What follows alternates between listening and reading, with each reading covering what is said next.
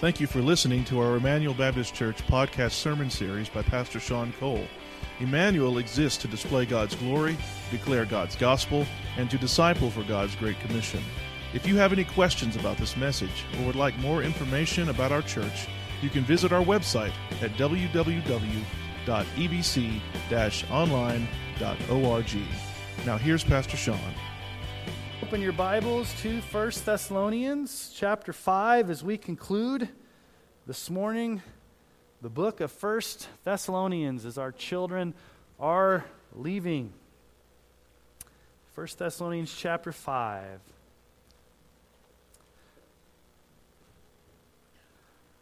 This structure stands 500 feet tall. The concrete that is used to basically keep it in place on both sides is 182,000 cubic feet, actually cubic yards. And it's embedded deep into the bedrock of the Pacific Ocean. It's an interesting structure. It's an impressive structure. 2 main towers with a road underneath, almost suspended there like a bridge, with massive cables. Each cable is made of 27,000 strands of wire, 80,000 miles of wire in the main cables, and the bridge has approximately 1.2 million rivets. Can you guess what structure I'm talking about? Anybody? It's the Golden Gate Bridge. Now, I've been on the Golden Gate Bridge many times as my parents lived in San Francisco and as I went to seminary. And it's an engineering marvel. It's really considered one of the modern wonders of the world. It's interesting because they had to put the anchors deep within the bedrock of the Pacific Ocean so that it had a solid support system, a solid foundation, but yet it has to be nimble enough. It has to be able to move, to have the freedom, because it's a suspension bridge for the cars to go across it. Now, it took 4 years to complete back in the 1930s. 4 years to complete the Golden Gate Bridge. But seismic engineers believe that within 60 seconds, it could be destroyed if there was an earthquake of any type of magnitude where the epicenter could be higher than a 7 earthquake. And so what the city of San Francisco has done is they have spent $400 million to retrofit the Golden Gate Bridge to help it withstand an 8.3 magnitude earthquake. Now, some of the world's strongest structures do not last forever. Tornadoes come, tsunamis come, floods come, hurricanes come, and some of the greatest, strongest, most powerful structures in our world will crumble when the weather gets really crazy. Nothing lasts forever in these structures. It doesn't matter how powerful they are. But yet, when it comes to our salvation, when it comes to who we are in Christ, we have a foundation, we have a solid rock that will never be destroyed. When the winds and the waves and when Satan comes against you and all the things of this life come against you, you as a true Christian will not crumble. You as a true Christian will not fail. You will stand the test of time because God will make sure that He holds you securely in His grip. John MacArthur, a few months ago, and this came across Twitter and Facebook, said this: if you could lose your salvation, you would. If you could lose your salvation, you would.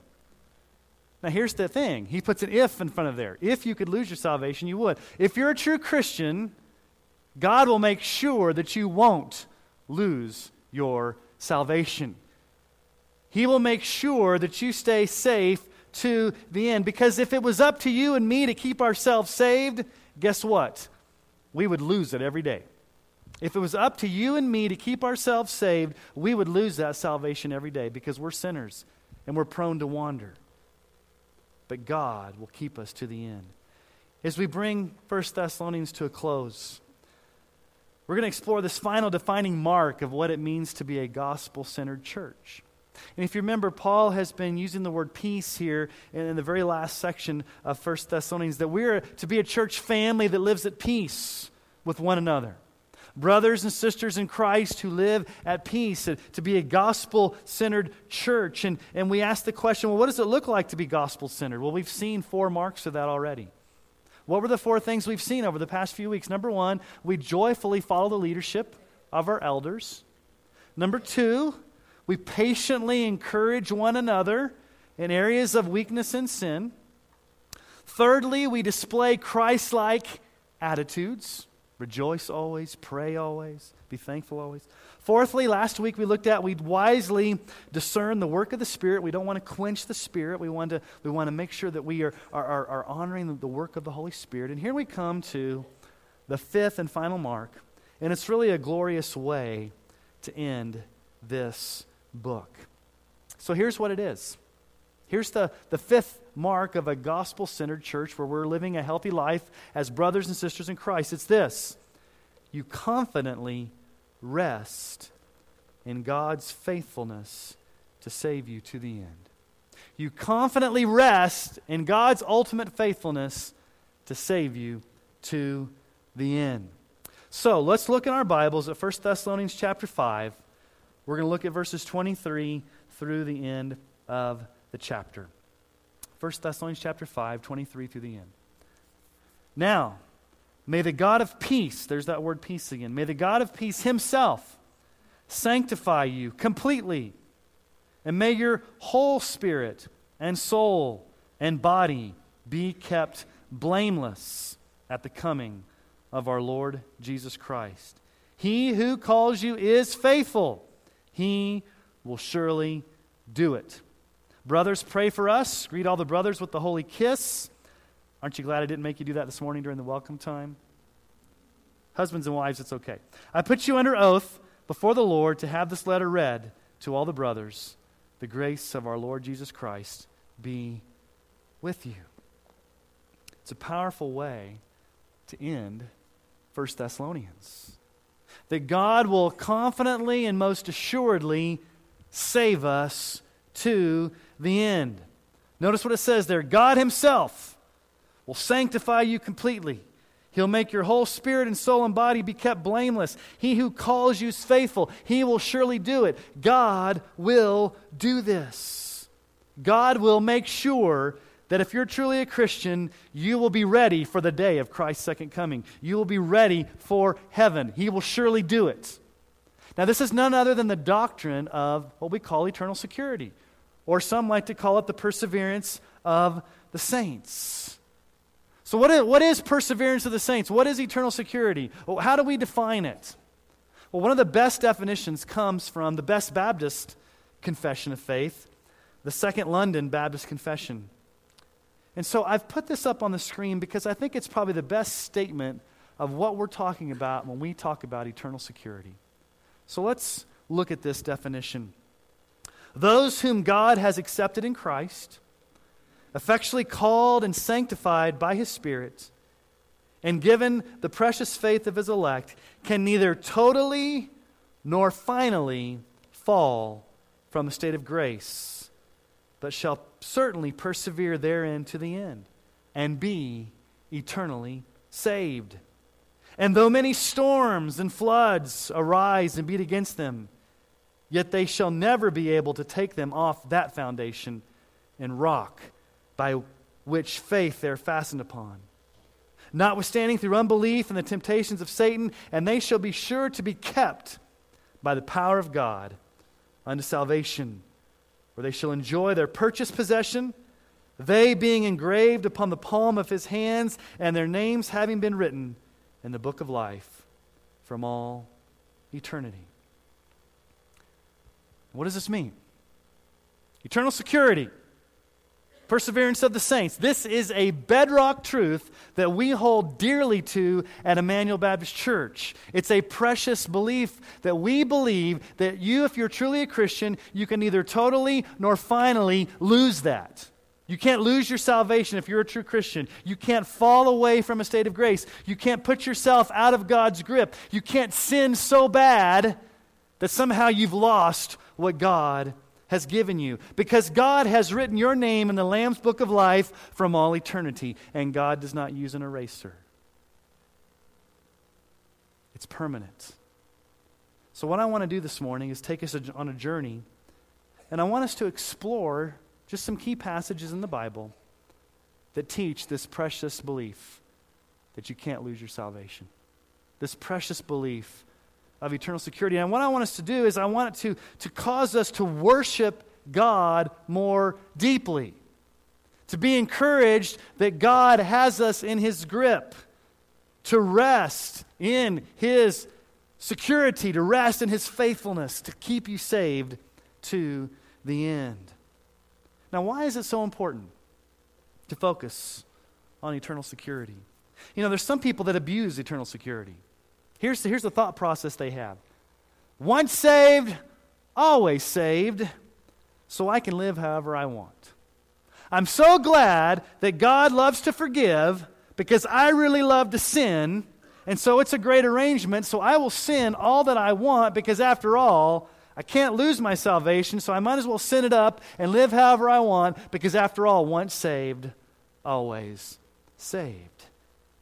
That's the farthest from the truth. Your eternal security in God's grip is not an excuse for you to go sin your heart out. The question you should not be asking is this. You should not be asking, well, since I'm saved and God loves to forgive, how much sin can I get away with in my life? That's not the question you should be asking.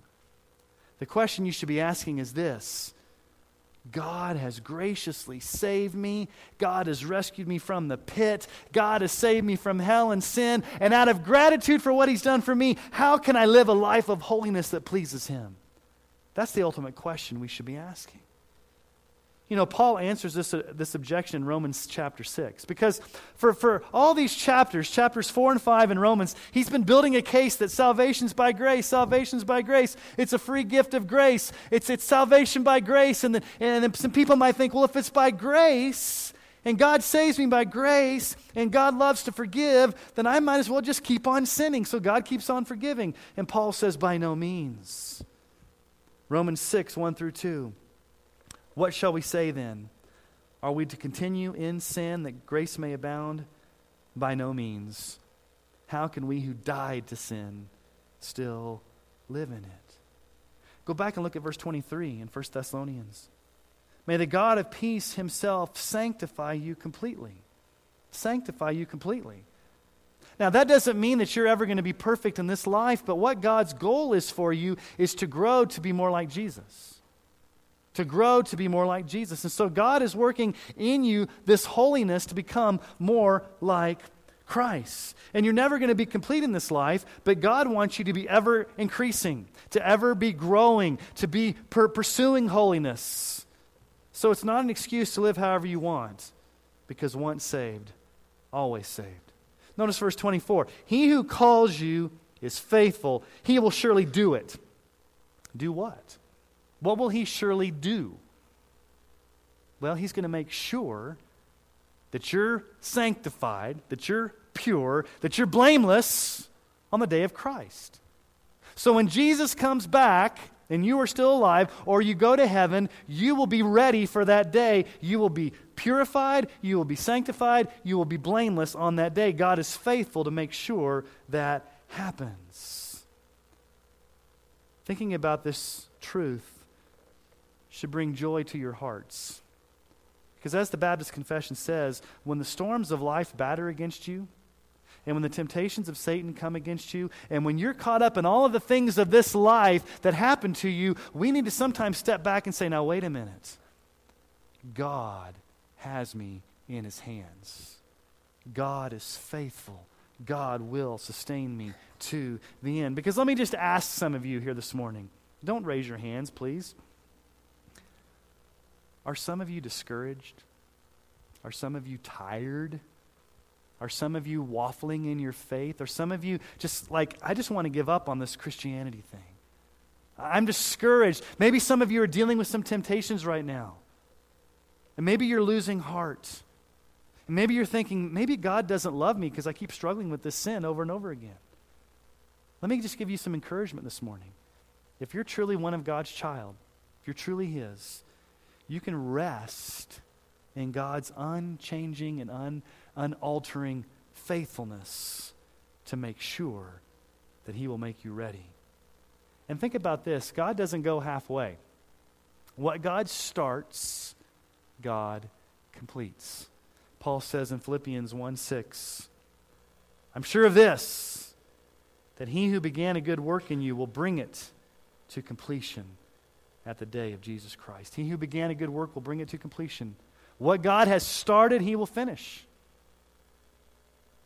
God is faithful. So what I want to do is look at just a few powerful verses that should give us hope this morning. If you're discouraged, if you're waffling, if you're wondering, if you're thinking, man, I must have sinned myself out of God's graces, or maybe you're just struggling with your salvation this morning, if you're truly a child of God, if you're truly saved, if you're truly born again, let these verses bring you hope that God will never let you go. Let's turn in our Bibles to John chapter 6 for just a minute. Let's listen to the words of Jesus. Turn in your Bibles real quick. We're going to be in John, and then we're going to be in Romans, and then we'll come back to 1 Thessalonians. But the words of Jesus in John 6, listen to these powerful words of our Savior. In John 6, 37 through 40. John 6, 37 through 40. This is after the feeding of the 5,000. This is where Jesus is telling them He's the bread of life. John 6:37. These are the words of Jesus. All that the Father gives me will come to me, and whoever comes to me I will never cast out. For I've come down from heaven not to do my own will, but the will of Him who sent me. And this is the will of Him who sent me, that I should lose nothing of all that He has given me, but raise it up on the last day. For this is the will of my Father, that everyone who looks on the Son and believes in Him should have eternal life, and I will raise him up on the last day. Do you see the power in Jesus' words here? Jesus says, all that the Father gives me will come to me. So before the foundation of the world, the Father gave you as a love gift to Jesus. And when you come to Jesus, when you believe in Jesus, what does Jesus say? I will never cast you out. I will never kick you out. I will never lose you. As a matter of fact, I'm going to raise you up on the last day. So Jesus does not cast you out if you've come to Him. If you've believed in Christ, if you've trusted in Christ, from the very words of Jesus Himself, I will never cast you out. I will never cast you out. Turn over in John chapter 10 for just a minute. John 10. This is where Jesus says, I'm the good shepherd, and He's talking about His sheep. In John chapter 10, in verse 27, these are some other powerful words of Jesus. Again, what does Jesus say? If you've come to me in faith, I will never cast you out. I will never lose you. I will raise you up on the last day. And listen to these powerful statements of Jesus. John 10, 27 and following. My sheep hear my voice, and I know them, and they follow me. I give them eternal life, and they will never perish, and no one will snatch them out of my hand. My Father who's given them to me is greater than all, and no one's able to snatch them out of the Father's hand. I and the Father are one. Notice what Jesus says there in verse 28. I give them eternal life. Now, if Jesus gives something, is He going to give it back? I give them eternal life. And then He says, they will never perish. It's in a double negative in the original language, meaning no, not ever. They will never, never, no, not ever perish. Why will we never perish if Jesus has saved us? Because He says something very powerful. Jesus says, you're in the grip of my hand and you're in the grip of the Father's hand. You are in a double grip, and no one can come and snatch you out of that hand. Praise the Lord. Nothing can snatch you out of that hand. Satan can't snatch you out of that hand. Temptations can't snatch you out of that hand. Sin can't snatch you out of that hand. Even you yourself can't snatch yourself out of that hand. Why? Because God is powerful. He's made a promise to save you. And Jesus says, I will never cast you out. I'll never cast you out.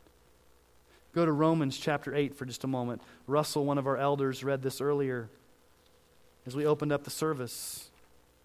Romans chapter 8. This is another encouraging word about what God does when He saves us. Romans 8, 35. and following. And Paul asks a question here, and then he answers it. And here's the question in verse 35. Who shall separate us from the love of Christ? Good question, right? What separates us from God's love? Is there anything in this world, is there anything in this universe that would somehow separate us from God's love? If you're truly a Christian, if you've come to Christ, if you're in God's hand, if you've believed in Jesus, what can separate you? And Paul answers it. Let's see what he says. Shall tribulation or distress or persecution or famine or nakedness or danger or sword, as it is written, for your sake we're being killed all the day long. We're regarded as sheep to be slaughtered. No! In all these things we are more than conquerors through him who loved us. For I am sure, I'm confident of this, that neither death, nor life, nor angels, nor rulers, nor things present, nor things to come, nor powers, nor height, nor depth, nor anything else in all creation will be able to separate us from the love of God in Christ Jesus our Lord. He covers the gamut there. There's nothing that you could even think of in this universe that would be able to separate you from the love of God in Christ Jesus if you've truly come to him in faith. If you've come to Jesus in faith, if you've believed in him, if you're truly saved, Jesus says, I will never cast you out. I will lose none that the Father has given me. And Paul here says nothing in this entire universe can separate you from the love of Christ. Colossians chapter 3 on your screen. You've died, and your life is hidden with Christ in God. When Christ, who is your life, appears, then you'll also appear with him in glory. Think about this whole idea of being hidden in Christ. When you became saved, it's like God tucked you away and God hid you and God protected you and you're in his grip and you're hidden away until the coming of the second coming. And when he comes and when he reveals himself, he's going to get you. He's going to take you home. 1 Peter chapter 1, 3 through 5. Blessed be the God and Father of our Lord Jesus Christ. According to his great mercy, he's caused us to be born again to a living hope through the resurrection of Jesus Christ from the dead, to an inheritance. Now, what type of inheritance? What type of heaven is waiting for us? Well, he gives three definitions: imperishable, undefiled, and unfading. And where is it? He says it's kept in heaven for you, who by God's power are being guarded through faith for salvation to be revealed in the last time. When Paul says our inheritance is kept, the original language means it's on permanent reserve. It's on reservation there. God has your name. God has your reservation. God doesn't lose the reservation. So when you get to heaven and you check in at the front desk, it's not like God says, we lost your reservation. Let me see your MasterCard. God doesn't do that. God has it on permanent reserve. And God says he's guarding you. That word guarding in the original language is often used of troops that came and supported a city, troops that came and surrounded for battle. It's this whole idea that God is actively protecting us. He's protecting us from Satan. He's protecting us from ourselves. He's protecting us from sin. He's shielding us. He's guarding us. 1 Corinthians 1, 8 through 9. Christ, who will sustain you to the end, guiltless in the day of our Lord Jesus Christ. God is faithful, by whom you were called into the fellowship of his Son, Jesus Christ our Lord. Notice again, Paul says God will sustain you. God will make sure you're guiltless, you're blameless. God will make sure you're ready for that final day. Why? Because he's faithful. God is faithful to do that. God has made a promise to you.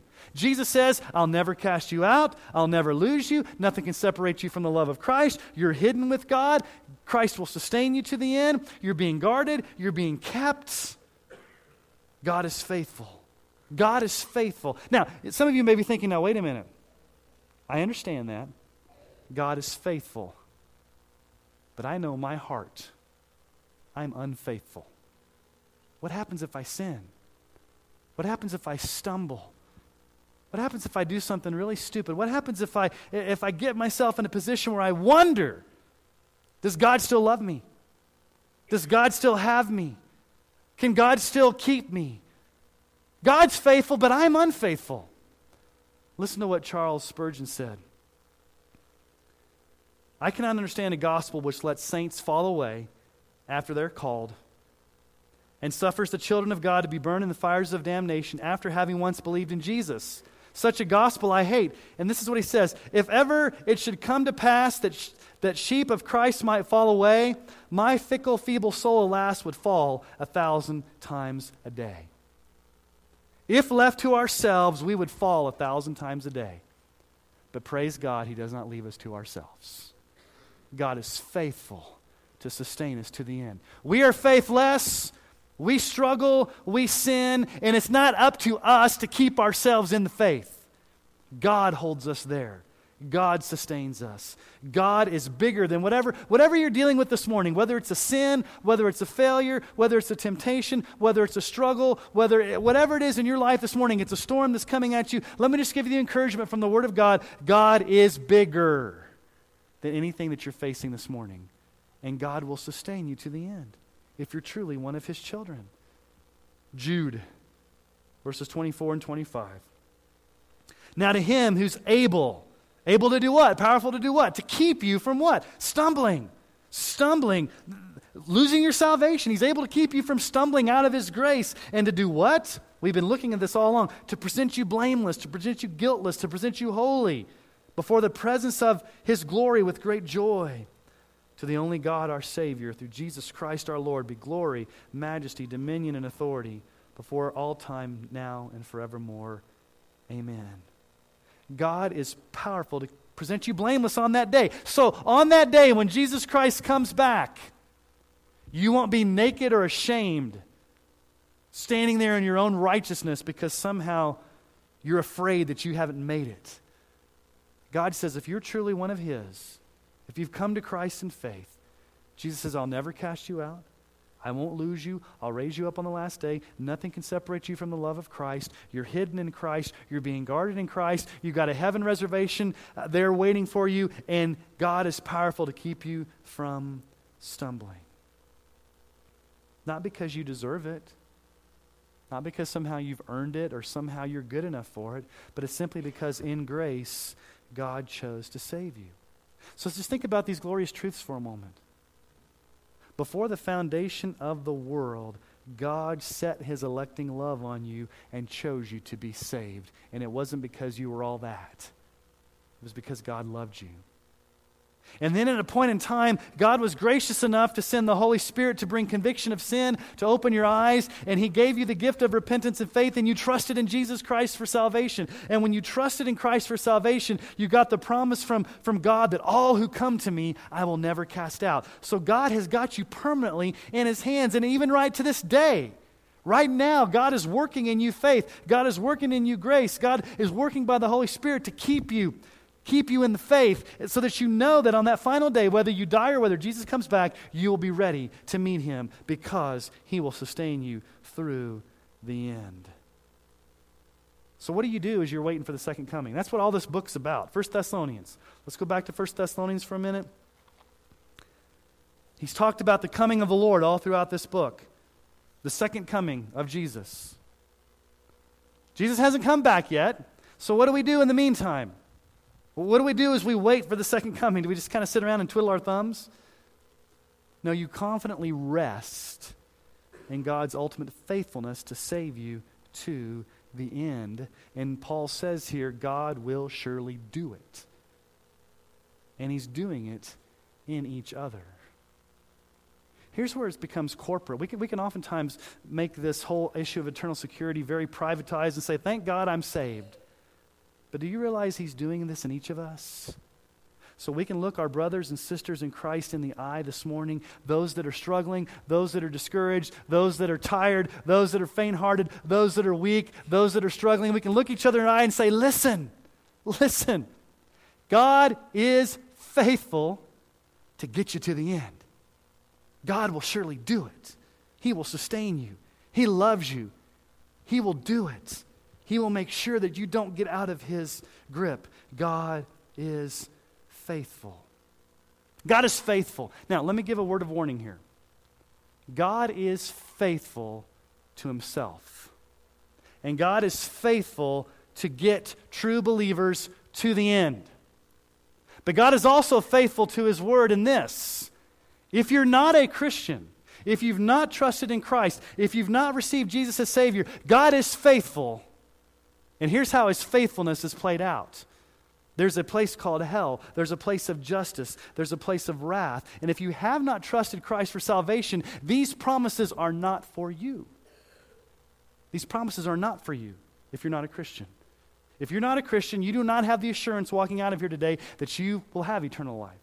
You don't have the assurance that God will sustain you to the end. Those promises are only for those who've come to Him in faith. So what are you waiting for this morning? If you've never trusted in Christ for salvation, if you've never surrendered your life to Jesus, if you've never repented of your sins, if you've never owned up to your guilt, if you've never seen that you are a sinner, that you deserve hell, you deserve separation, and that your only hope is to cast yourself at the mercy of Christ, the Bible says do it today, call upon Jesus today, and the promise of the Bible is that all who call upon the name of the Lord will be saved. So if you call upon Jesus today, if you trust Him, then these promises can be true for you.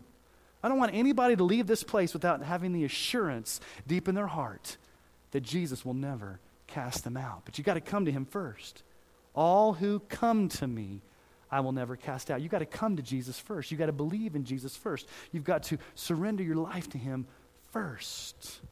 Then those promises are good for you. In the meantime, what do? Well, we live out what we've learned in 1 Thessalonians. We joyfully submit to leadership. We patiently encourage one another in areas of weakness. We display Christ-like attitudes. We don't stifle the working of the Holy Spirit. But notice the very last verse, verse 28. The very last verse of the book. The grace of our Lord Jesus Christ be with you. Grace.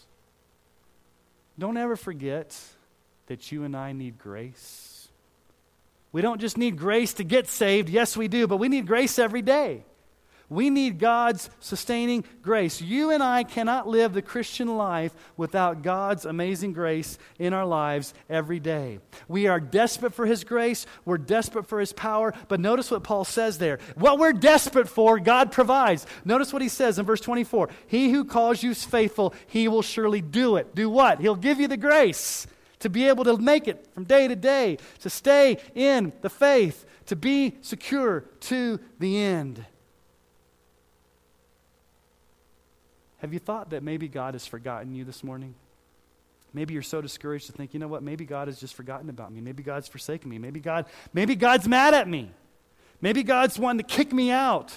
God wants to kick me out of the house. There's an awesome passage of Scripture in the book of Isaiah that I want to encourage you with, especially for those of you that are into tattoos. Got your attention, right? Like, what's he talking about? All right, Isaiah 49, 13 through 16. Isaiah 49. Sing for joy, O heavens, and exult, O earth. Break forth, O mountains, into singing. For the Lord has comforted His people and will have compassion on His afflicted. But Zion said, the Lord has forsaken me. My Lord has forgotten me. Can a woman forget her nursing child, that she should have no compassion on the son of her womb? Even these may forget, yet I will not forget you. Behold, I have engraved you on the palms of my hands. Your walls are continually before me. You see the image there? God Himself says, I've engraved you on the palms of my hand. And that refers to the old Hebrew practice of tattooing, either with henna or even with like a burn mark. And so in this poetic language, God in a sense is saying this: if you are mine, I have a permanent tattoo in my hand of you. Which means that since it's a permanent tattoo, it can never be erased. And why is it in my hand? Because I hold you in my grip. And no one can pluck you out. And when was that happening? It happened before the foundation of the world. And God makes the promise to say, if you're truly mine, I'm going to hold you to the end. That's why we sing the song, oh no, you never let go. You never let go of me. You never let go. I am so thankful that God never lets go? Where would we be this morning if God let go? Run with that in your mind and think about where you would be this morning if God let you go. But he says to Israel and he says to us, I've not forgotten you. I've not forsaken you. I've got you engraved on the palm of my hand. You're in my grip. I've got you powerfully right where you need to be.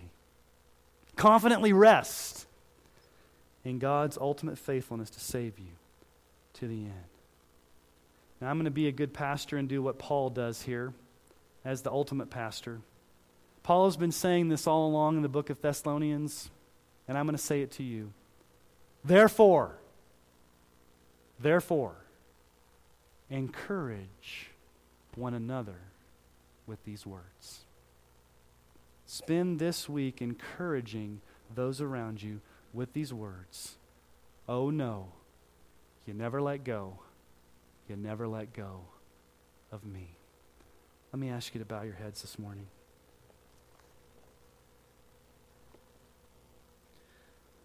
And maybe you're here this morning and you're struggling in your faith. And you know deep in your heart that you've trusted Christ for salvation, and you know you're a Christian.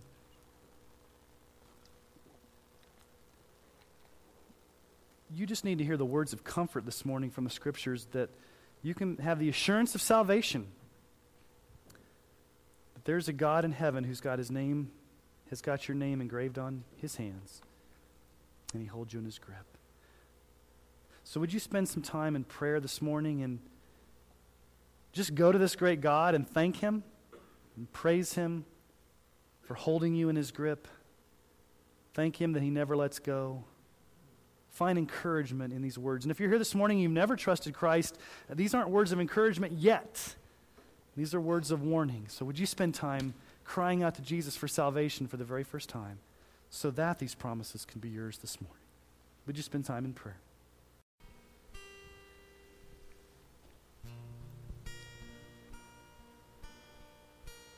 Father, I can think of no more glorious truth than to hear the words of Jesus. Jesus, you tell us that those who come to you, you will never cast out. You will lose none that the Father has given to you. Nothing can separate us from the love of Christ. Jesus, we are hidden in you.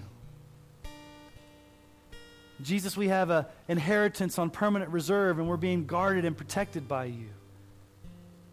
And Jesus, you'll sustain us to the end and make sure that we don't fall, that we don't stumble, because our names are engraved on the palm of your hands.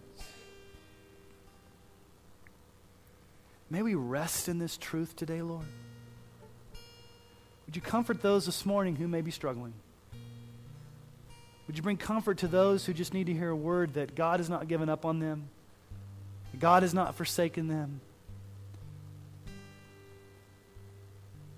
Will we rest in this truth? That you're going to sustain us to the end, that you will do it. You are faithful, you will do it. It's not up to us to do it, it's up to you. We're so thankful for that truth. Lord, for others in this room that have never done that, or those that are sitting here in this room that have never trusted you for the very first time, Jesus, they've never confessed their sins. May today be their day of salvation. May today be the day they realize that they need you, Jesus, as their Savior. And when they call out to you in faith and in repentance and come to you. Thank you, Lord Jesus, that you never let go. We ask this in your name. Amen.